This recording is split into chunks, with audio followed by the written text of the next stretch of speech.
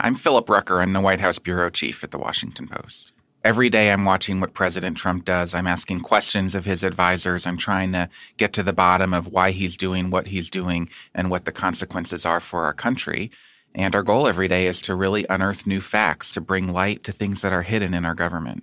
When I publish a big scoop, we get immediate feedback, positive, negative. But the people who are supportive and encouraging, they want to know what they can do to help and to propel us forward. And I say it's really simple. Just subscribe, be a reader of The Washington Post, and you can do that today at postreports.com/subscribe. Thank you. From the newsroom of The Washington Post. ¿Cómo estás? Te habla Arelis Hernández del Washington Post. This is Cleve Wootson with The Washington Post. It's Ellen Nakashima with The Washington Post. This is Post Reports. I'm Martine Powers. It's Wednesday, November 6th. Today, what the results of Tuesday's election mean for 2020, tracking apps reshaping family dynamics, and the symbolism of a McDonald's cheeseburger.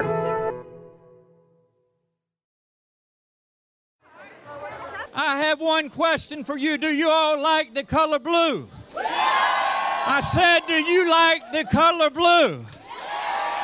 Because I'm here to officially declare today, November the 5th, 2019, that Virginia is officially blue. Congratulations.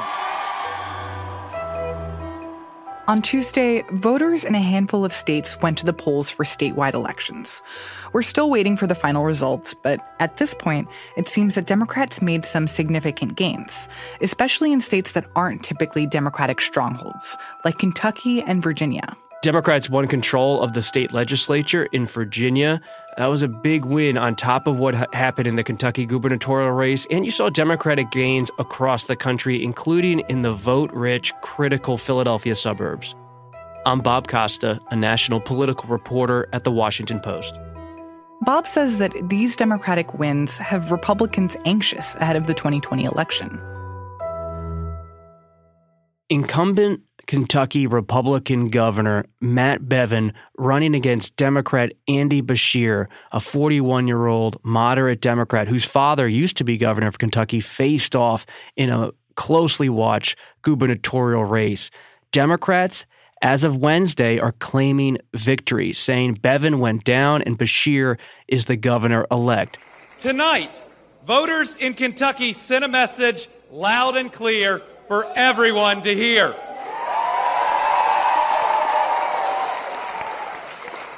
It's a message that says our elections don't have to be about right versus left. They are still about right versus wrong. Governor Bevin is contesting the election for the moment. He has not yet conceded. With respect to our race, would it be a Bevin race if it wasn't a squeaker? I mean, come on. I mean, really and truly. This is a close race. We are not conceding this race by any stretch. Not a chance. And I think it's worth pointing out that in the case of Governor Bevin, President Trump actually went to Kentucky this week to rally support for him. President Trump pleaded with Kentucky Republicans to support Governor Bevin so it didn't look like a disaster for the Republican Party and a disaster for this White House. You're sending that big message to the rest of the country. It's so important. You got to get your friends. You got to vote. Because if you lose, it sends a really bad message. It just sends a bad, and they will build it up. Here's the story. If you win, they're going to make it like ho-hum. And if you lose, they're going to say, Trump suffered the greatest defeat in the history of the world. This was the greatest. You can't let that happen to me. President Trump knows that the Republican Party nationally is keeping a close eye on what happens in that state because they're trying to see and calculate for 2020 how much political capital does this president actually have? Can he carry them through the turbulent waters of 2020? And President Trump wants the party to stick with him amid impeachment and all of his ongoing political problems. And that's why Kentucky mattered for this White House. It wasn't just about securing a governor's mansion. It was about making sure this fragile Republican coalition sticks together. And that's what I find so interesting about that race is that It seems to me that the prevailing wisdom up until this point was that if you're a Republican who falls in line with President Trump, that is the key to holding office. So what happened with Bevin in Kentucky seems like a counter-argument, that just because you're very pro-Trump, just because you espouse a lot of the same ideas, doesn't mean that is automatically going to mean you're going to get reelected. It's a conundrum for many Republicans. I spent all Tuesday at the Capitol talking to Senate Republicans and their advisors and political consultants by phone. And their view is Matt Bevin and every other Republican faces an almost impossible position in 2020 because, in their eyes, you can't run away from President Trump or else you risk losing his support or his voter support in a primary. But if you break from him in some significant way and you become more moderate, his voters then don't come out for you in the general election. So they need his voters. They need, in part, President Trump's support in 2020.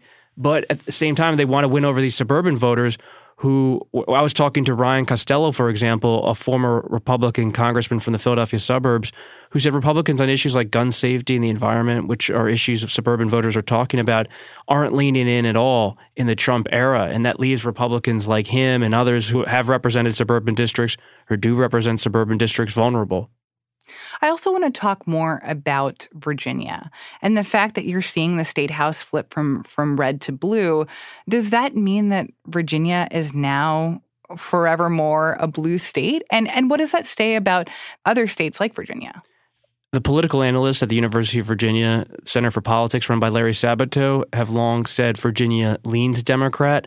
Now they're saying it's likely Democrat. And this is the culmination of a long trend in Virginia politics where President Obama saw that you can win in a big way in the suburbs of Washington, D.C., really ramp up the vote in that region. And as long as the vote isn't enormous in southwestern Virginia and central Virginia, you can carry the state based on what happens in northern Virginia. And that model, along with the Democratic Party, despite its stumbles in the state, the incumbent governor, Ralph Northam, faced racial controversy for his yearbook photo. The lieutenant governor, a Democrat, faced sexual assault allegations, still in office. Despite all of that, real challenges for the Democratic Party in Virginia. The message of kind of progressive politics nationally and the popularity of that message in the Northern Virginia suburbs has become a potent and powerful force. And I imagine that this idea of the suburbs being this powerful force is applicable to what we saw in Pennsylvania, too, where Philadelphia suburbs were the one that were a pretty critical change. I was paying very close attention to the Philadelphia suburbs, in part because I grew up in the Philadelphia suburbs. And you look at Chester County, Delaware County, Bucks County, my home county, you see Democrats doing well in county offices. Now, this maybe doesn't seem important. Why do county offices matter? Well, they matter because if you're going to win Pennsylvania in 2020, you need to win places like Delaware County. And Delaware County is a place where you saw on Tuesday night, the entire county council went Democratic, stayed Democratic in a historic way. In Bucks County, the county commissioner's race by a narrow margin and went Democratic. Democrats, to win back the presidency, have to do better in the Philadelphia suburbs than they did in 2016. President Trump rallied the vote in western Pennsylvania and central Pennsylvania in such a significant way in 2016 that it didn't matter that Secretary Clinton did so well in the city of Philadelphia in the suburbs. So the suburban vote is so critical for the Democrats in 2020. Democrats had done well in Pennsylvania going back to 1992. President Trump winning it was out of the blue and shocked a lot of people. And now you see it trending back more toward the center, more toward blue. So how panicked are Republicans right now from seeing last night's results? Well, it depends on whether the conversation I'm having with them is on the record or off the record or on background. On the record, there's this usual refrain of, oh, Matt Bevin was a bad candidate. What's happening in the suburbs is not that important. That these are particular cases and we shouldn't be gleaning larger themes from them. But a few people went on record with me for the Washington Post late Tuesday night, like Scott Reed, the chief political strategist at the U.S. Chamber of Commerce, which is a very influential Republican group. And he said the messages are not getting out there for the Republican Party. What he meant is the business community, the donor class, wants to hear more talk about the tax cut, about the lack of regulation that President Trump has installed in the government, peeling back all the regulatory policies of the Obama administration, the judicial confirmations on the conservative side. All that, Reid said, is being overwhelmed by President Trump's personality, his tweets, his conduct, the impeachment process on Capitol Hill. All of that is making it harder for Republicans to make a case to their own voters. And is there a sense that this is the first sign that the impeachment inquiry will end up being very bad for Republicans in 2020? Or would that be an oversimplified way of looking at what happened yesterday? What we see with the impeachment inquiry is President Trump may not be losing his core voters, but he's not winning over swing voters and independent voters with the impeachment process ongoing. And he's finding it hard to target new legislative items that could help him in 2020. He expressed interest, for example, in gun control in the wake of the latest mass shootings, but he's not moving toward that now because it's all impeachment all the time, fight, fight, fight. Because of that, he's not making overtures to the voters he needs to win over to make sure he wins the White House again. So Democrats say impeachment may not be hobbling the president in a way that's going to guarantee victory for the Democrats in 2020, but they're in effect blocking President Trump from making moves to consolidate his own support.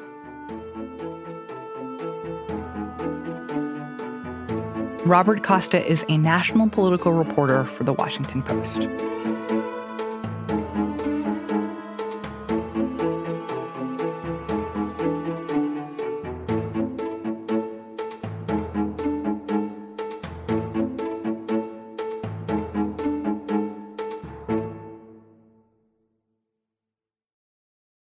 There's this board on Reddit that I had been kind of lurking on for a while called Insane Parents. And Insane Parents is a place where if you have insane parents, you go and post examples of them being insane. And I noticed that on this board, a lot of people were posting screenshots of conversations they were having with their parents about tracking apps, including Life 360. And not all of them were from teenagers mad that their parents were scolding them for going 5 miles above the speed limit. It was people who were in college who were being told to conform to specific behavioral restrictions that were being enforced through this app. And that got me kind of intrigued about what was happening as people who had grown up with this app and grown up with this as a part of their relationship with their parents. How does an app like this play out as people are entering college and trying to kind of find their first steps of independence? I'm Abby Ohlheiser, and I'm a digital culture reporter at The Post. And what is Life 360? So Life 360 is a tracking app. All that means is it's an app you can put on your phone and share your location with people who have opted in to see it and vice versa. So a family, for instance, could form a group on this app, and they would be able to open it up and see where anyone in this group is at any time, assuming they had their phone on and kind of activated to do this. It's become pretty popular with the parents of teenagers, particularly teenagers who are starting to get their first steps into independence. I also heard, for instance, from adults who use it to track their parents, particularly ones who maybe are getting a little old to be driving or they have concerns about where they are. So it's not exclusively something you can use to track teens, but it has increasingly become a part of teen life. So you've talked to people who have either been using this app to track their loved ones or being the one who is being tracked by their family members. What are some of the stories that you heard from them? There's a wide range of stories, right? One end of the spectrum. This is Sarah's current location, which is here, of course. Oh, look at that. Is this incredibly troubling sort of Black Mirror-ish way of using the app. Now, if she ever goes missing, all you have to do is tap here, enter your PIN, and law enforcement is automatically notified. Oh, okay. These are her vitals. Healthy heartbeat. Oh, I see her iron levels are a little low. How is she eating? Man, she's picky. She hates greens, so... You might want to think about nutritional supplements. I spoke to somebody who would get text messages every time they left their dorm. I interviewed a woman named Ivy, whose mother emailed her about a hike she took when she didn't have the app on, and then said something, and I'm paraphrasing here, I suppose you're wanting to start to pay for your own food and tuition. The implication being, if you don't comply, I will cut you off financially. There was another story about a teenager who came out as gay to his parents, and his parents forced him to put Life 360 on the phone, presumably to track his movements now with increased interest. Then on the other end, I talked to parents and college-age children who didn't really think about it that much. It was just sort of on there. They felt it was for their safety. Their parents weren't texting them, commenting on their behavior using the app. Well, I'm curious what parents say about why they do this. Like, I understand safety concerns, or that if something happens to your kid, you want to know where they are. But at some point, especially if your kid's going off to college and they're an adult, it feels like this is too much. It feels like this isn't giving them the freedom that you need to have to be able to navigate the world as a functioning adult. When I talked to parents, there were a couple things that kept coming up. One was the phrase peace of mind. You know, a lot of parents would install this app when their kids became new drivers or the first time they started having their own schedules so that their parents knew where they were. My name is Anna Baird, and I have 3 teenagers. My oldest daughter is now 19 and a sophomore in college. When she first got her driver's license and turned 16 and started, driving regularly, driving herself to school, I had friends who recommended this app, found it very helpful, not so much really to go sort of into the app, but to enable just push notifications so that when she got to school, my phone would tell me, Cameron arrived at school.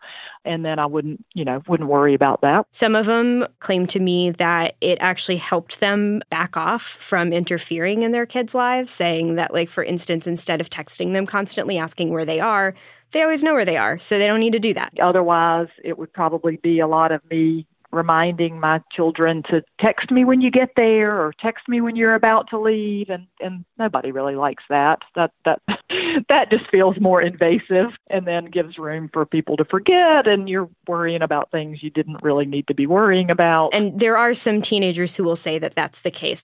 I'm Cameron. I'm a sophomore at UNC Chapel Hill.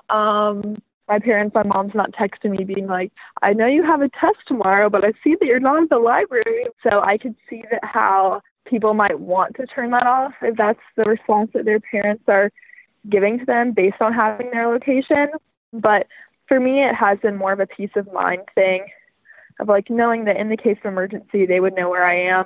It's tricky, right? Because we're just talking about parenting now, right? The amount of surveillance that is possible has increased dramatically in the past several years. And now we're at this point where people are confronting what to do with this amount of information at the moment where they're supposed to be giving these young adults more independence. So that more and more it's a situation where, because there is so much technology and so much ability to surveil every aspect of a kid's life, that you have more parents having to say, what level am I actually comfortable with? If everything is on the table, what do I choose and what should I maybe not choose? And how does that change, right? So how does that change over time? When I would speak to experts, one thing that kept coming up is that there's different levels of appropriate privacy for young adults as they grow and become adults, right? And so what might be appropriate for a 15-year-old is not necessarily appropriate for a 21-year-old. And I think that was something that I was seeing as I was reporting out this story, is kind of a disconnect in some of the more troubling cases. If you're in a position where you have a relationship with your older teenage or young adult children that is, based on trust, and you've got proper boundaries, the addition of this app isn't going to be that impactful. If you don't have that underneath to start with, then I can definitely see why this app could feel too controlling or manipulative, or something that the teenagers or college-age students would not feel so good about. Is there any sense of what the long-term implications for this could be? The kind of psychological effects that it has on kids or on parents who really rely on this technology, and that this all-consuming surveillance becomes a day-to-day part of their lives?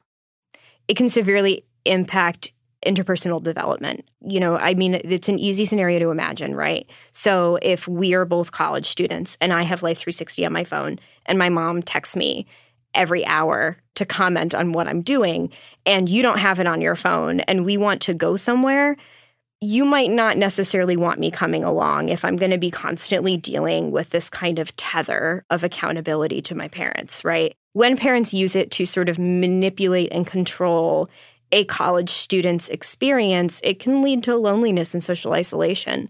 You know, I spoke to another student who said that the app being on her phone made her feel like none of her decisions were really her own, because she couldn't really go anywhere without her mother knowing about it and commenting on it and criticizing or weighing in on these decisions she was making. And that as she was kind of on the cusp of entering adulthood, she didn't really feel like she had learned how to be an adult. It comes from a good place, a place where we don't want our kids to screw up. We don't want our kids to get hurt. I talked to Stacy Steinberg, a law professor at the University of Florida, who has done a lot of research into privacy and parenting and the upbringing of kids. Technology gives us new ways to feel like we're protecting our kids, both from other people and from ourselves.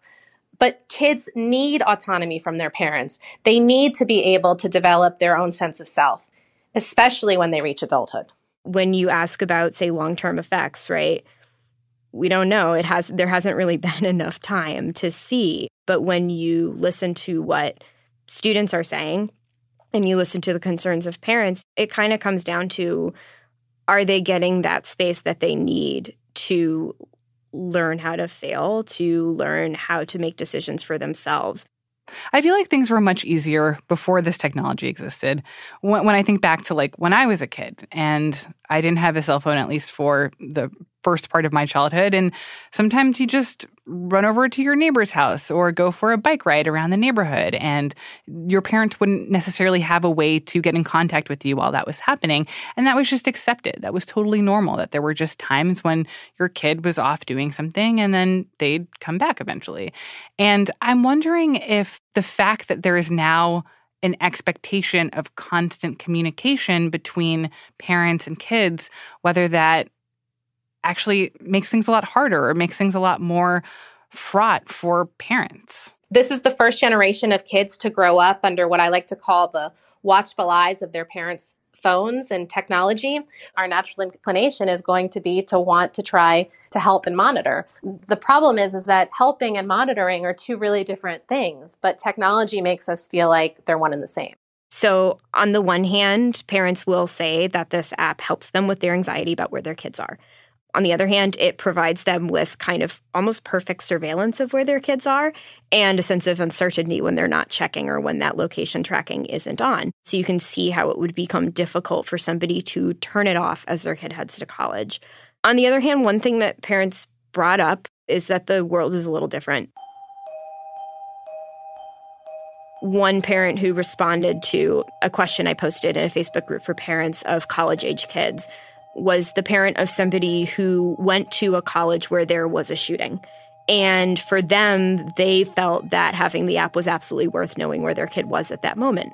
It's an interesting question, and I haven't seen a completely convincing answer either way, and I suspect it's because it's a little of both, right? You know, to what degree the technology is helping or hurting isn't a question for me to answer, and none of the experts I asked had a firm answer to that either. It's just more complicated.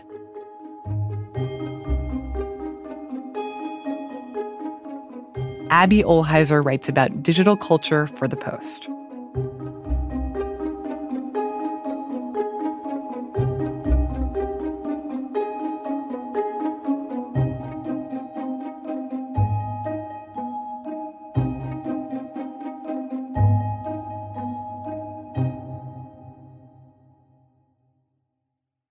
And now one more thing about a McDonald's cheeseburger on display in Iceland.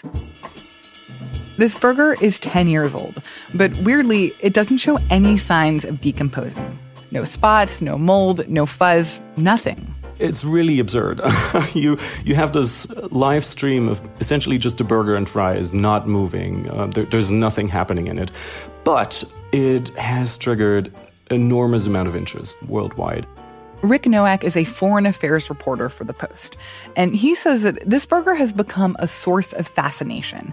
Not just because it hasn't gotten moldy, but because it's a symbol of something bigger. I think to viewers abroad and people who have watched the live stream of this is very much a story about perhaps the dangers of fast food and excessive consumption of fast food. But to Icelanders, this is a story that essentially serves as a cautionary tale, as a warning that capitalism, unregulated, can derail. Iceland has never defaulted on its sovereign debt and will not. Words of reassurance from the Icelandic Prime Minister as the country struggles to cope in the wake of the global economic crisis. In October 2009, the situation was such that even McDonald's was going down. So I came up with the idea on the last day that they were open to go and buy a cheeseburger and fries. So I interviewed Hjörtur Smarsson. He's a 43-year-old who at the time was working as a marketing consultant, and he essentially wanted to check if there is any truth to the myth that McDonald's burgers do not decompose. He took the burger and the fries back to his home and put it on his garage shelf, and then he forgot about it. And it wasn't until 3 years later when I'm moving out of Iceland and I'm cleaning out my garage and like when you clean out garages, I found my rollerblades and some mice had chewed on the stuffings in it. And suddenly he came across this burger, and he was kind of afraid what he would find. And I opened the box, and I see the burger, and it looks like I bought it 15 minutes ago, which was quite shocking in a way. And he suddenly realized that this might be some sort of historical artifact, that there might be, a bigger meaning to it, because it was probably the last surviving McDonald's burger in Iceland. So he called up the National Museum in Iceland and offered them to put it on display in the museum, and that's what happened. The burger has become a symbol in many ways, in the sense that it's like a manifestation of how Icelanders rose up against capitalism after the economic collapse of 2008. So instead of bailing out the banks, we let them roll, and even McDonald's, which is like the symbol of capitalism in many people's eyes, didn't survive in Iceland. And I think to understand why that burger became a symbol for that crisis, we have to go back to 1993, so a little further, when McDonald's first arrived in Iceland. At the time, Iceland was essentially kind of embracing free market capitalism, and the arrival of McDonald's became sort of a symbol for that. It was celebrated as essentially Iceland, a country of only 300,000 people approximately, becoming part of a community of nations, essentially. So when in 2009, McDonald's shut down in Iceland, it sort of became the symbol for failure, for how free market capitalism can suddenly collapse. And that is why there is such a strong connection still to that burger even today, and especially today, in fact, because there have been some concerns about the Icelandic economy over the last few months or so, once again.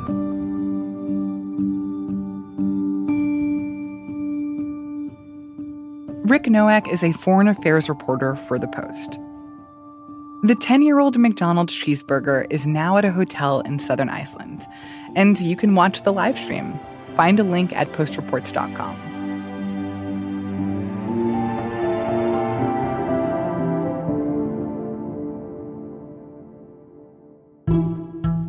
That's it for today's show.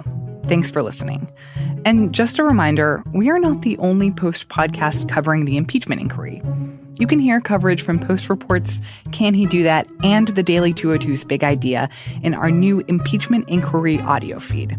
Subscribe at washingtonpost.com/podcasts or wherever you listen. I'm Martine Powers. We'll be back tomorrow with more stories from the Washington Post.